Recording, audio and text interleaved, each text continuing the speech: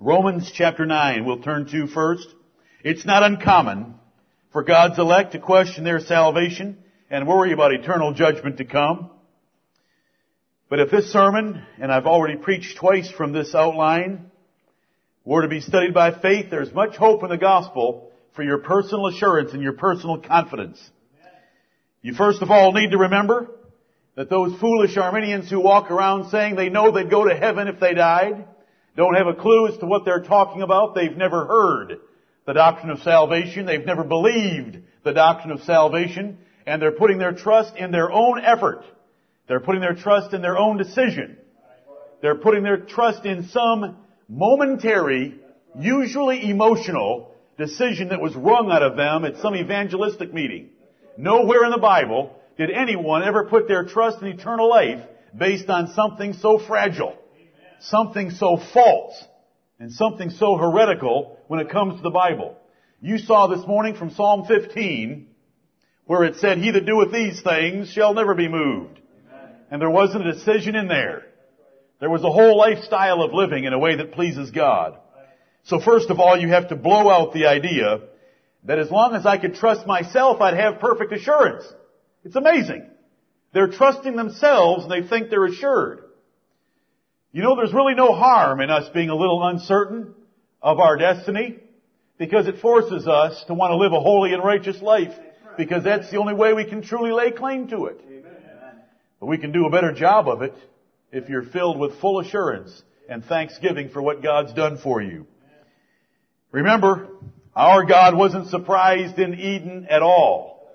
Remember, salvation is not Him trying to get you saved. The whole earth exists and the universe exists because He had purposed to save a people. And He's not going to lose a single one of them. It's a covenant salvation from beginning to end, and the covenant only involves you as a beneficiary. I like that. You're not a testator, it's the Lord Jesus Christ that was the testator. We do believe in salvation by means. Hebrews chapter 9 tells us that we were saved and redeemed by the means of the death of the testator. A will is of no force while the testator's alive, but our testator not only wrote a will, but then he laid down his life to put it into force. There isn't a chance that you can lose what your Heavenly Father gave you by way of eternal inheritance through the covenant of grace. The Bible was written not to unbelievers or not to those that are not God's elect. It's written to God's elect. It's written to believers that they might read, believe, know more, know the certainty of the things that happened while Jesus was on earth, and that they might be assured of eternal life. John wrote very plainly, "These things have I written unto you that believe on the name of the Son of God, that ye may know that ye have eternal life, and that ye may believe on the name of the Son of God." We believe that there are unconverted elect. The Bible describes them. It's a scriptural fact. It's a soteriological conclusion. That means it's an obvious and necessary conclusion of salvation. Because everyone in this room is unconverted to some degree. And there have been those in the Word of God that were unconverted to a much greater degree than we are. It's also a historical precedent in the Bible. Because we can see them, individuals, and we can see categories of men that did not believe but were saved with an everlasting salvation. Their faith was weak. Their faith was overthrown at times, as the Bible describes. Sometimes they lived carnal lives for long periods of time. But remember this. The fact of God's elect, or the fact of God's unconverted elect, whether it be infants or whether it be foolish, lazy, and carnal Christians, is of no value promising anyone eternal life. It's of no value obtaining assurance for your salvation. And it's often been abused to lead men into a lascivious use of the grace of God.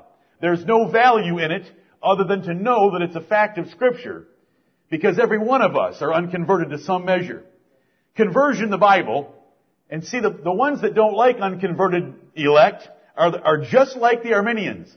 They have not grown beyond Arminian salvation. That there is one event in time that makes one of God's elect and is the great evidence. And nowhere is that taught in the Bible. There is no single act of repentance that has any evidence of eternal life apart from a life and a lifestyle of living for the Lord. And so we're all short of where we ought to be. And so we're all unconverted to a degree, and we pray for yet more conversion. We want the Lord Jesus Christ to be praying for us that we would be converted like Peter was after denying his Lord. Let's come to Romans chapter 9 and be reminded, as we look at our salvation, that there is no fine line between the righteous and the wicked. There's no fine line between those that are saved and those that are not.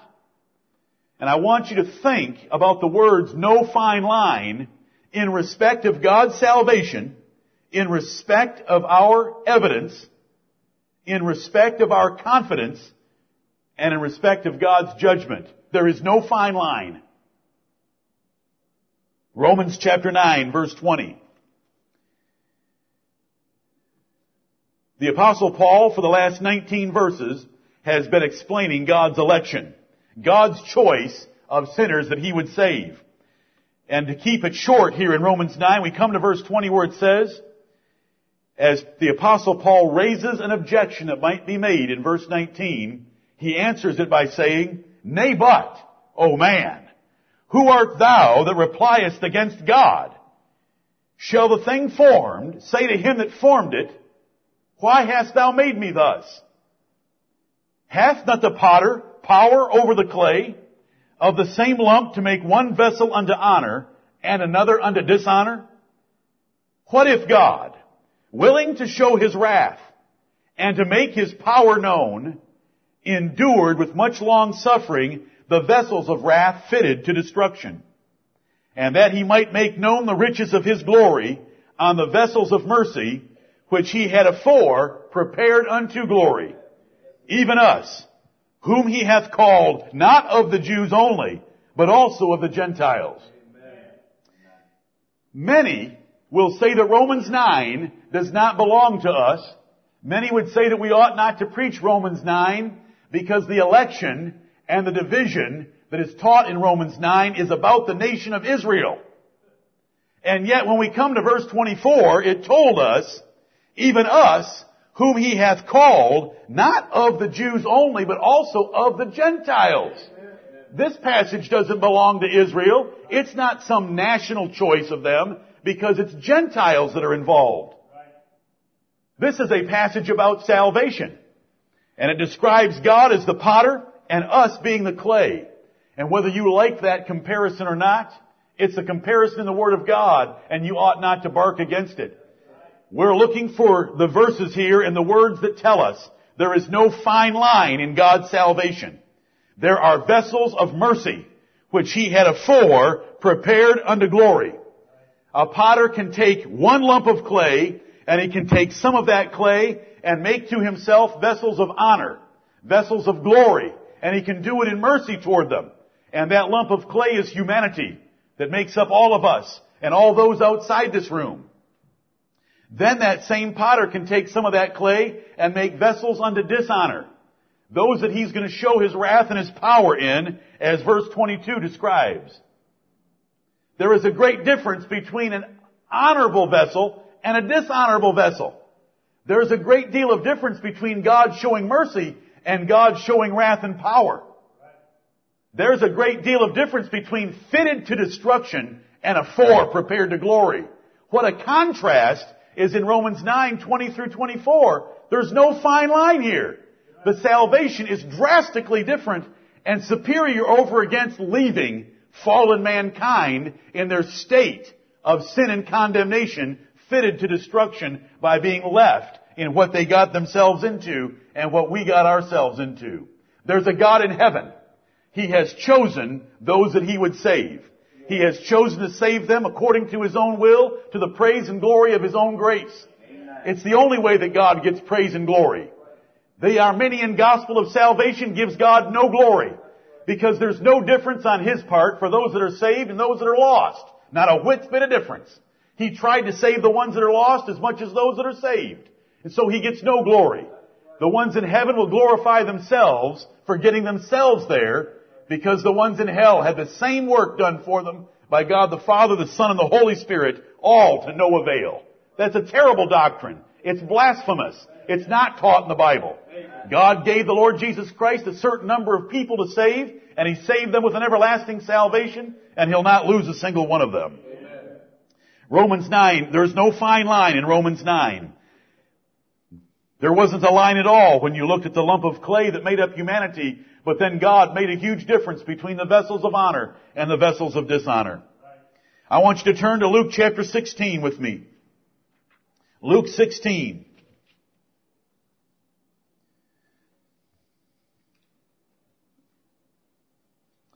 Luke chapter 16, beginning at verse 19, is the Lord Jesus Christ telling us about the rich man and Lazarus. The rich man fared sumptuously every day. Lazarus was laid at his gate and begged crumbs from that rich man's table.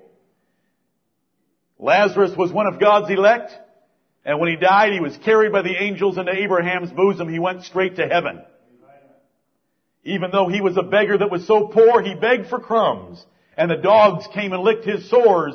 He was one of God's elect. The rich man that fared sumptuously every day and wore fine clothing, he died also, and he lifted up his eyes in hell, the Bible tells us. He was so tormented in hell that he asked Abraham to send Lazarus with one tip of his finger dipped in water to cool his parched tongue. The Lord Jesus Christ knew how to use strong language to describe the torments of hell. But we come down to verse 27, and let's listen to what the rich man has to say. Then he said, I pray thee therefore, Father, that thou wouldest send him to my father's house. For I have 5 brethren, that he may testify unto them, lest they also come into this place of torment. Abraham saith unto him, They have Moses and the prophets. Let them hear them. And he said, Nay, Father Abraham, but if one went unto them from the dead, they will repent. And he said unto them, If they hear not Moses and the prophets, neither will they be persuaded, though one rose from the dead. What I want to use this passage for is to tell you that there is no fine line between how men respond to the gospel. This rich man in hell had 5 brothers that he did not want to come to hell. He asked Abraham to send Lazarus back from the dead to convince them to repent. Abraham said, They've got preaching every Sabbath day in the synagogue. Let them hear Moses and the prophets being preached. The rich man knew that though they had a religious exterior, though they went to church, they just sat there and warmed a pew, their minds were in other places. The Word of God had no effect in their lives. And so he said, No, Father Abraham, they need someone coming back from the dead to get their attention.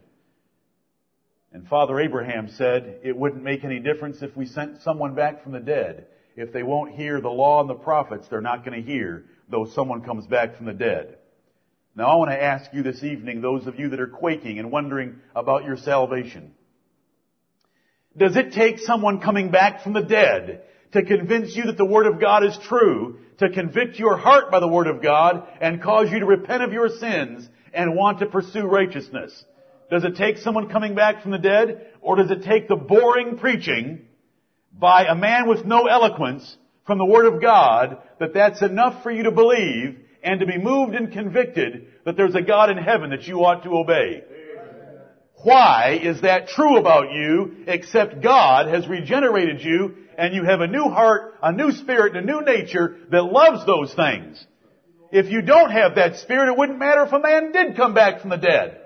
There is no evangelistic tool used by any man at any time. There is nothing you can do for their flesh. There is no funeral dirge that you can play on an organ. You couldn't bring back a man from the dead to ever convert one soul by the power of man. It's entirely dependent upon the grace of God giving us a new heart in regeneration before we ever hear the gospel. It's only then that we respond to it.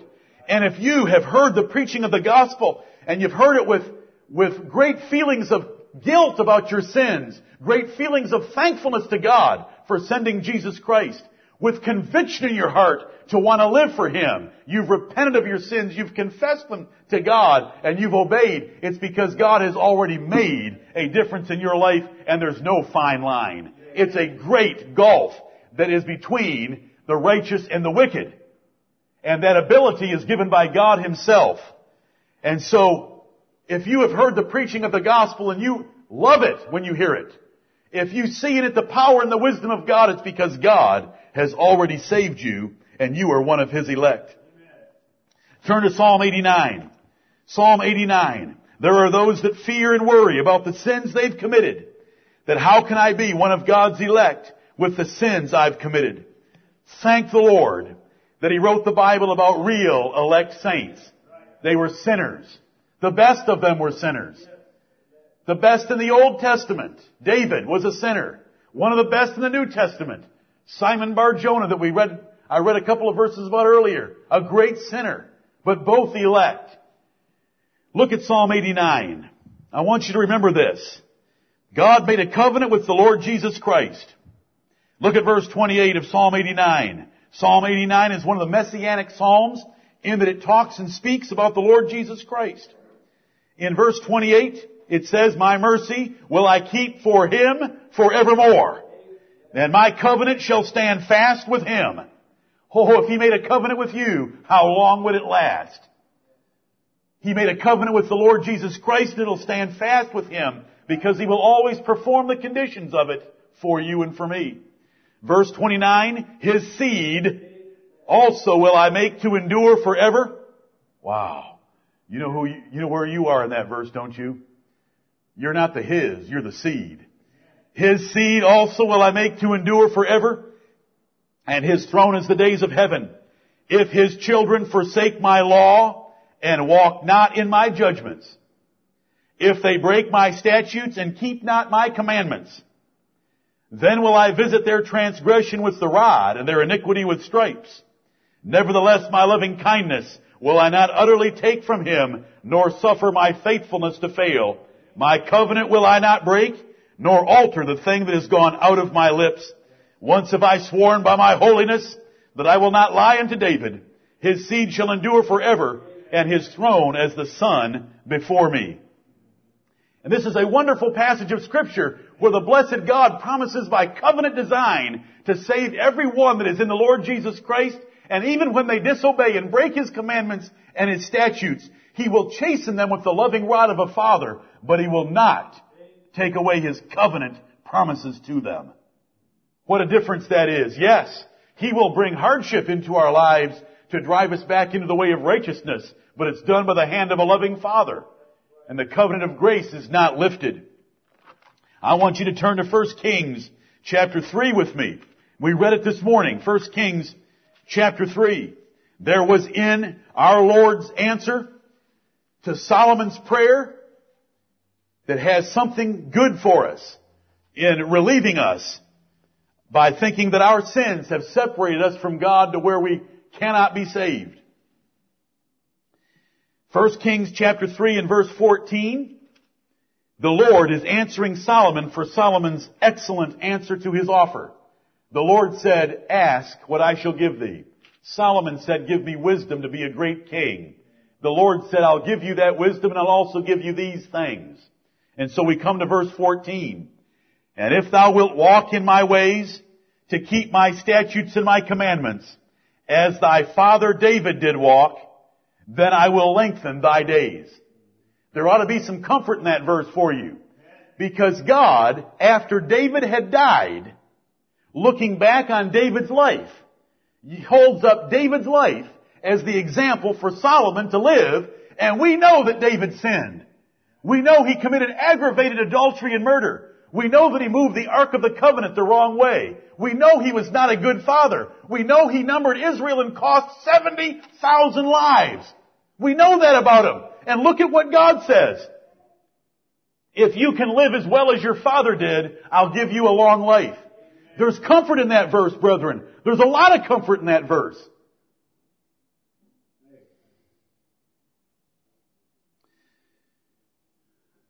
You say, well, how could David get away with so many sins and such great sins? I'll tell you how. when God showed him that those 70,000 men were dying, and he saw the angel of the Lord standing over Jerusalem on Mount Moriah with a drawn sword, what did David do? Did he turn away like Pharaoh of Egypt at the ruin of his nation and the death of many men? Did he turn away like Pharaoh and harden his heart? No, David ran to the spot where the angel was and asked to buy that piece of property on the spot. Araunah the Jebusite was there, who behaved himself like a king that day and said, "Sir, I'll give you everything you need for a sacrifice." And David said, "I will never offer to the Lord an offering that doesn't cost me. Now sell me this property at its fair market price. Sell me your oxen for the sacrifice. Sell me your threshing equipment for the wood for the fire. Because I'm going to offer a sacrifice to God and repent." And he did. When Nathan came to him and said, "Thou art the man. I have sinned against the Lord." And he repented. And he turned back into the way of righteousness and sought the Lord with his whole heart.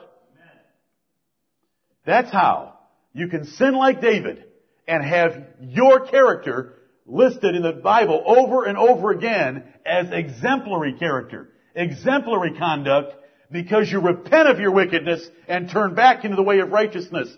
Do you remember from 2 weeks ago when I said, from 2 Timothy chapter 2 verses 24 through 26, Paul told Timothy, even when you do the best you can as a minister, unless God, peradventure, gives repentance to the acknowledging of the truth that a person can recover themselves out of the snare of the devil, they are hopelessly lost. If you have ever repented for great sins, like David did, it is proof that the Lord Jesus Christ has given you repentance to the acknowledging of the truth that you could be delivered from opposing yourself, from living foolishly, from living wickedly. That is the evidence of the grace of God in your life.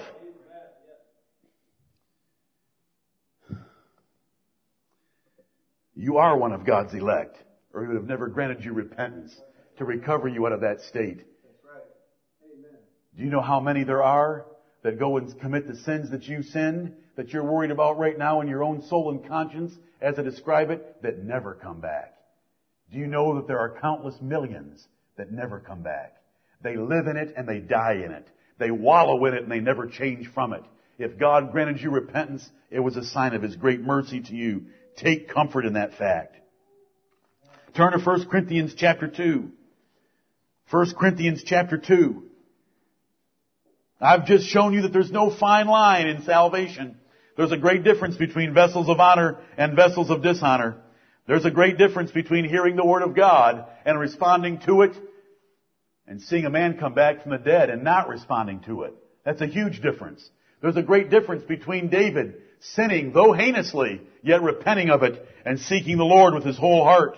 Now we come to 1 Corinthians chapter 2, and I read this in verse 14. But the natural man receiveth not the things of the Spirit of God, for they are foolishness unto him. Neither can he know them, because they are spiritually discerned. But he that is spiritual judgeth all things, yet he himself is judged of no man. When the gospel is preached to you, do you think it's a bunch of foolishness? No. You wouldn't be here. There may be a few in here that think it's foolishness, and they'll answer to God for that. But when you hear the gospel preached, is it foolishness to you? Or do you love it? Do you understand it? Do you receive it? I love that. That is so wonderful. That is great. God is good. Praise the name of the Lord for all that He's done. What makes those thoughts go through you is you're a spiritual man and you're discerning spiritual things, because without that spiritual heart, you would sit here and leave and you wouldn't come back. And if you sat here and stayed, you'd never have any joy in it. You have that joy because you are already made spiritual by the power of the Lord Jesus Christ.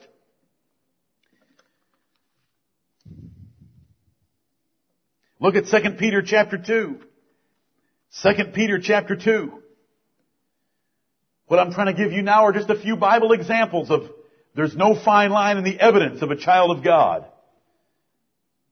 There's a distinct difference in how they approach life, in how they respond to the gospel, in what they think about sin around them. Let's look at the life of Lot for just a moment.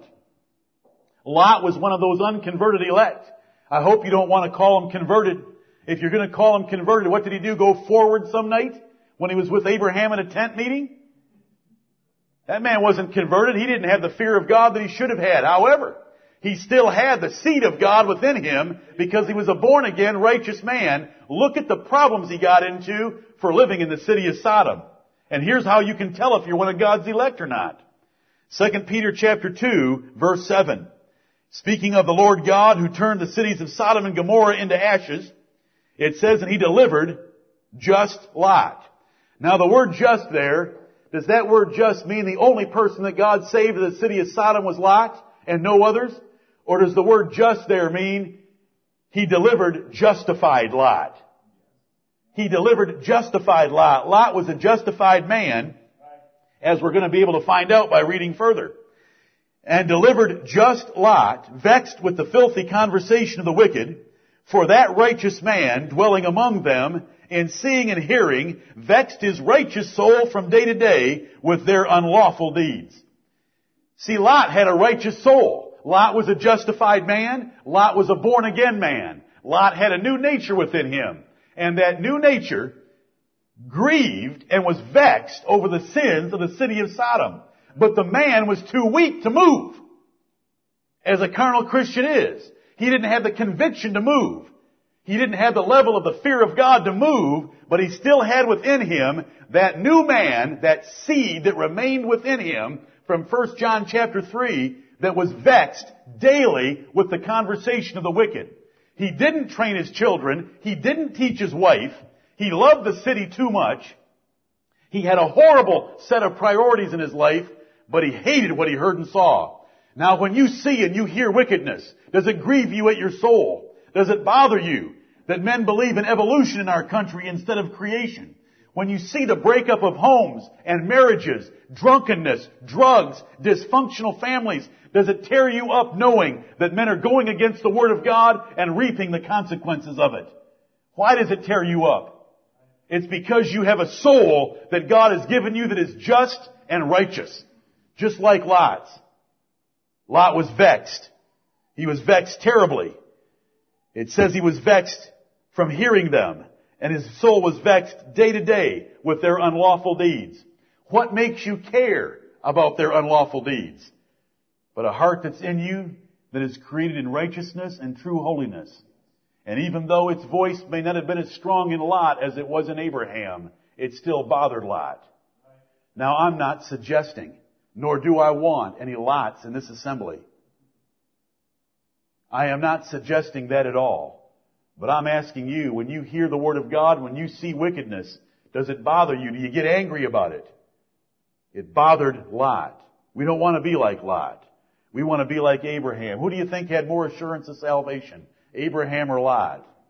The Bible tells us that by faith Abraham went out into a country not knowing whither he went, because he was looking for a city that hath foundations, whose builder and maker was God. Abraham was looking for heaven. Lot was looking for heaven on earth.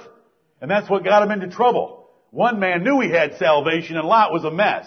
We don't even know what was going through his poor mind when he finally sat in a cave staring off into space with his life entirely ruined and his 2 daughters pregnant behind him.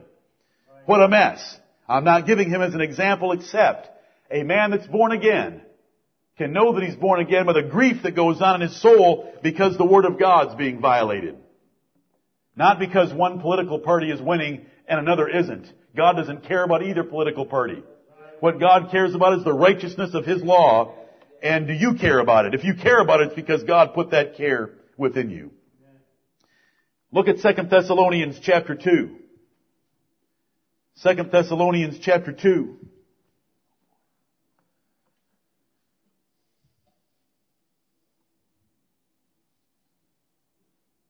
Second Thessalonians 2, most of the chapter is dedicated to a prophecy of the popes of the Roman Catholic Church, known as the man of sin in this context. He's called the man of sin in verse 3. He's described as sitting in the temple of God and making himself to be above God in verse 4. And it goes on down to describe the character and the judgment of those that are in that church.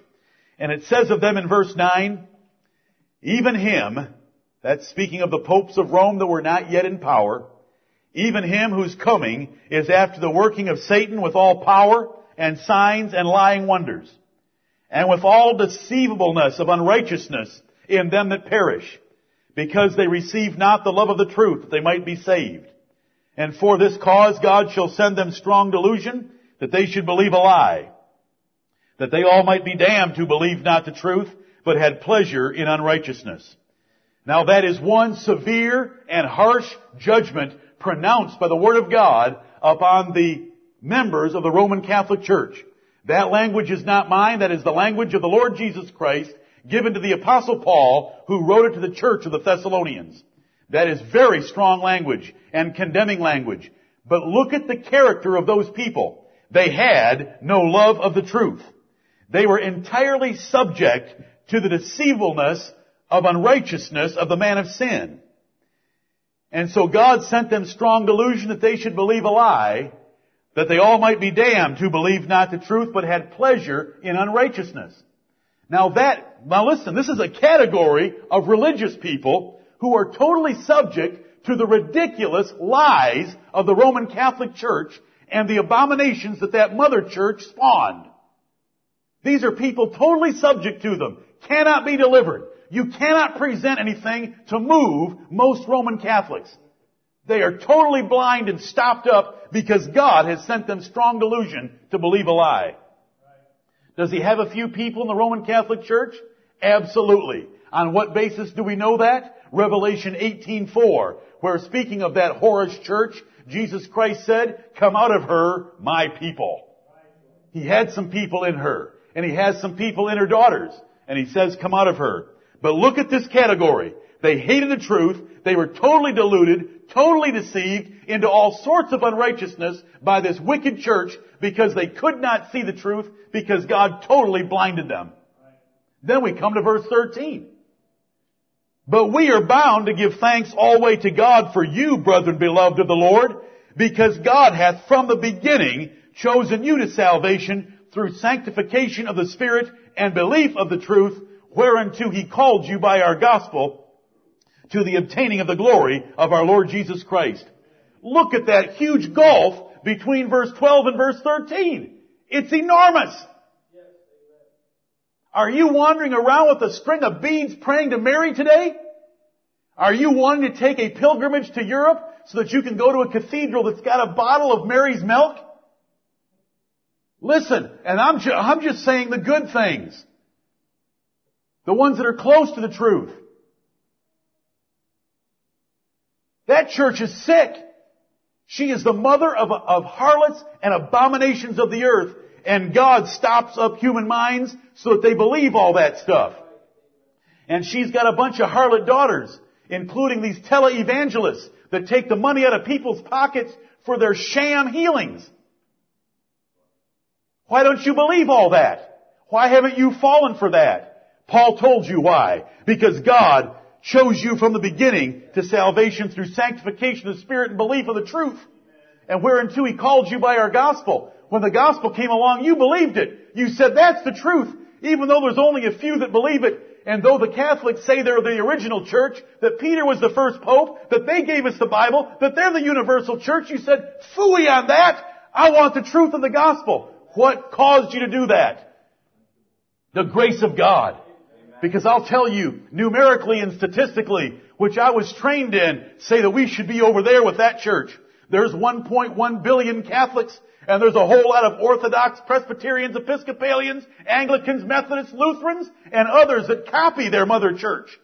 And here we are, a little group of Baptists, and there's other churches like us throughout the earth who were delivered from that bondage and delusion that God sent on those people. And it's proof that you have eternal life. So what did Paul say? We are bound to give thanks always to God for you, brethren, beloved of the Lord. Don't you know that you're beloved of the Lord? You no longer believe in baptismal regeneration, sister? You no longer believe that. God had mercy on you.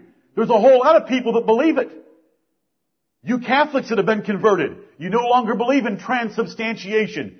That little cracker God turned into God, body, blood, soul, and divinity. You know, I had to have a little debate by email with our brother Singh, because he thought that I had said something incorrectly when I said that Catholics believe that the cracker is the blood, and the blood is the body.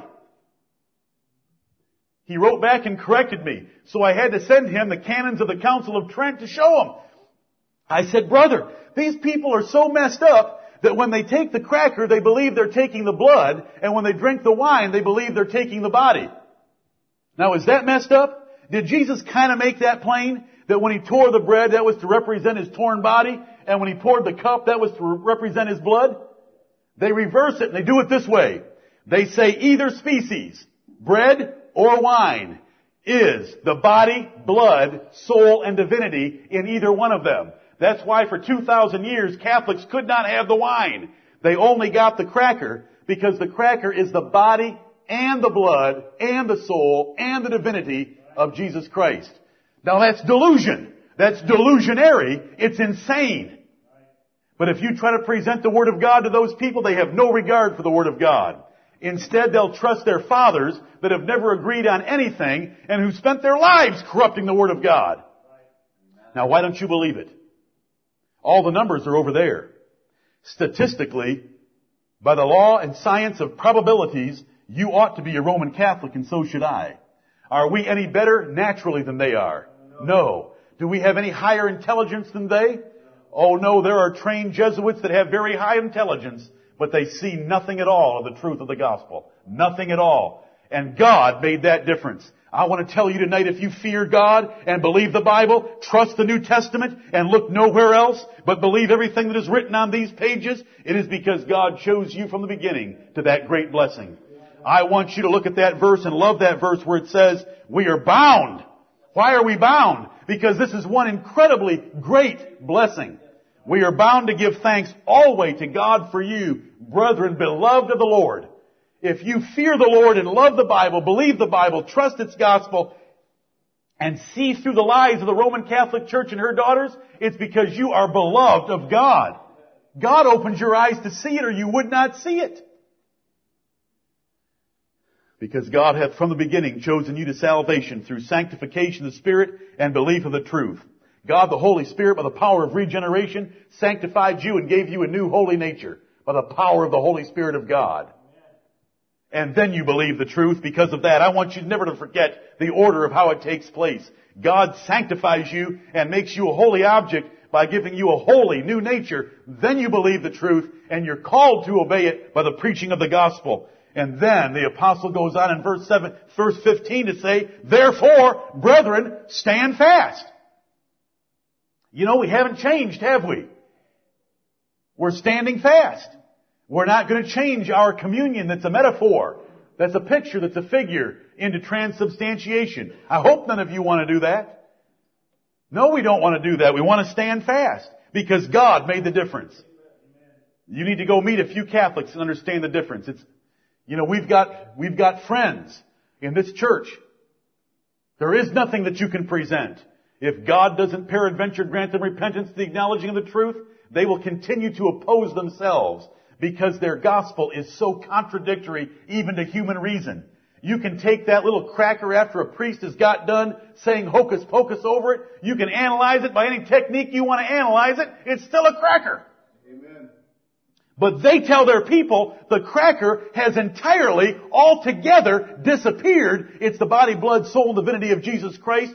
It's called transubstantiation because the substance of the cracker has been altogether transformed into the body, blood, soul, and divinity of God. Now, what makes a man oppose himself that much? The blindness that God poured down over him when He sent them strong delusion. And it's true with all false religion. You've been saved from that because God has opened your eyes and open eyes to see the truth of the New Testament and to love it and to receive it and not to count it a thing foolish, but to believe it is proof that you're God's elect. And we're bound to give thanks for each other and for what God has done for each of us.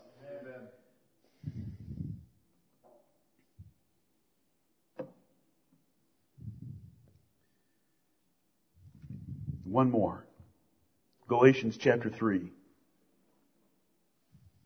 One more. I've got 30 more circled.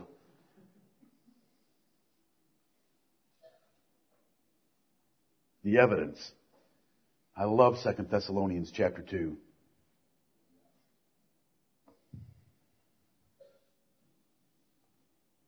Thank you, Lord, for opening our eyes. If you had not opened our eyes, we'd be blinder than any man. We'd be in there kneeling, fingering our beads as fast as anyone at the feet of Mary. We'd be saying, Hail, Holy Queen, Mother of God, save us children. Galatians chapter 3. All the blessings of heaven in Christ Jesus were promised to Abraham when the gospel was preached to him a long time ago. And it says in verse 16, Now to Abraham and his seed were the promises made. He saith not, and to seeds, as of many, but as of one, and to thy seed, which is Christ. Galatians 3:16. The promise of heaven was given to Abraham. The promise of heaven was given to Abraham and his seed. The promise of Abraham was not given to Abraham and his seeds. It's a singular noun. It's not a plural noun. And so when you go back to the book of Genesis and you run the life of Abraham from chapter 12 to chapter 24, you only find the promises made to Abraham and his seed, singular, in a King James Bible.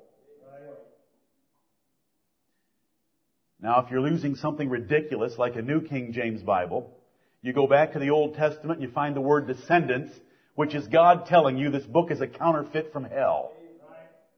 Because why would Paul in the New Testament say you better find the word seed in every occurrence of a promise to Abraham in the book of Genesis, and then when you turn back there, you find the word descendants, plural? Is that God giving you a little hint that this Bible is no Bible at all? Now to Abraham and his seed were the promises made. I want those promises, and Abraham is not my father. Do you want those promises of heaven and all the spiritual blessings that were preached to Abraham? Justification to the Lord Jesus Christ, and that all nations of the earth should be blessed in Abraham and his seed? Do you know that you're in one of the other nations of the earth? Well, now how do we lay hold of that and know that it's ours? We come to the last part of the chapter, is what we do. Verse 26, For ye are all the children of God by faith in Christ Jesus. For as many of you as have been baptized into Christ have put on Christ. There is neither Jew nor Greek, there is neither bond nor free, there is neither male nor female, for ye are all one in Christ Jesus. And if ye be Christ, then are ye Abraham's seed and heirs according to the promise. Amen. These verses say the same thing as Mark 16:16. He that believeth and is baptized shall be saved. A man that believes and is baptized sincerely, calling upon the Lord Jesus Christ and living a life showing that his faith is true and real, shall be saved with an everlasting salvation, because heaven is his, because he's shown himself to be Abraham's seed. Because if you're Christ, and you become Christ by exercising and trusting in him, that's how you lay hold of it. If you be Christ, and if you've been baptized in his name, if you've put on Christ. Now you know this is the practical phase of our salvation. If you've put on the Lord Jesus Christ, you've done it sincerely, then you know that you're Abraham's seed and heirs according to the promise. The promise of a city which hath foundations, whose builder and maker is God, was given to Abraham through the Spirit, through Christ. And if we're Christ, then those promises are ours. There's no fine line here. Abraham had more than one son. And God set them aside. And he poured out his blessings on Jews and Greeks, bond and free, male and female. And the evidence of that is those that put on Christ. How do you know you're Abraham? Just think what the Apostle Paul was doing with Galatians. He was writing to Gentiles, explaining to them that they were Abraham's children. Do you know how he was able to accomplish that? If you're Christ, then you're Abraham's child. You're the seed because you're in Christ, who is the seed. And how do you lay claim to that? How do you lay hold of being Christ? You believe on him and you're baptized in his name.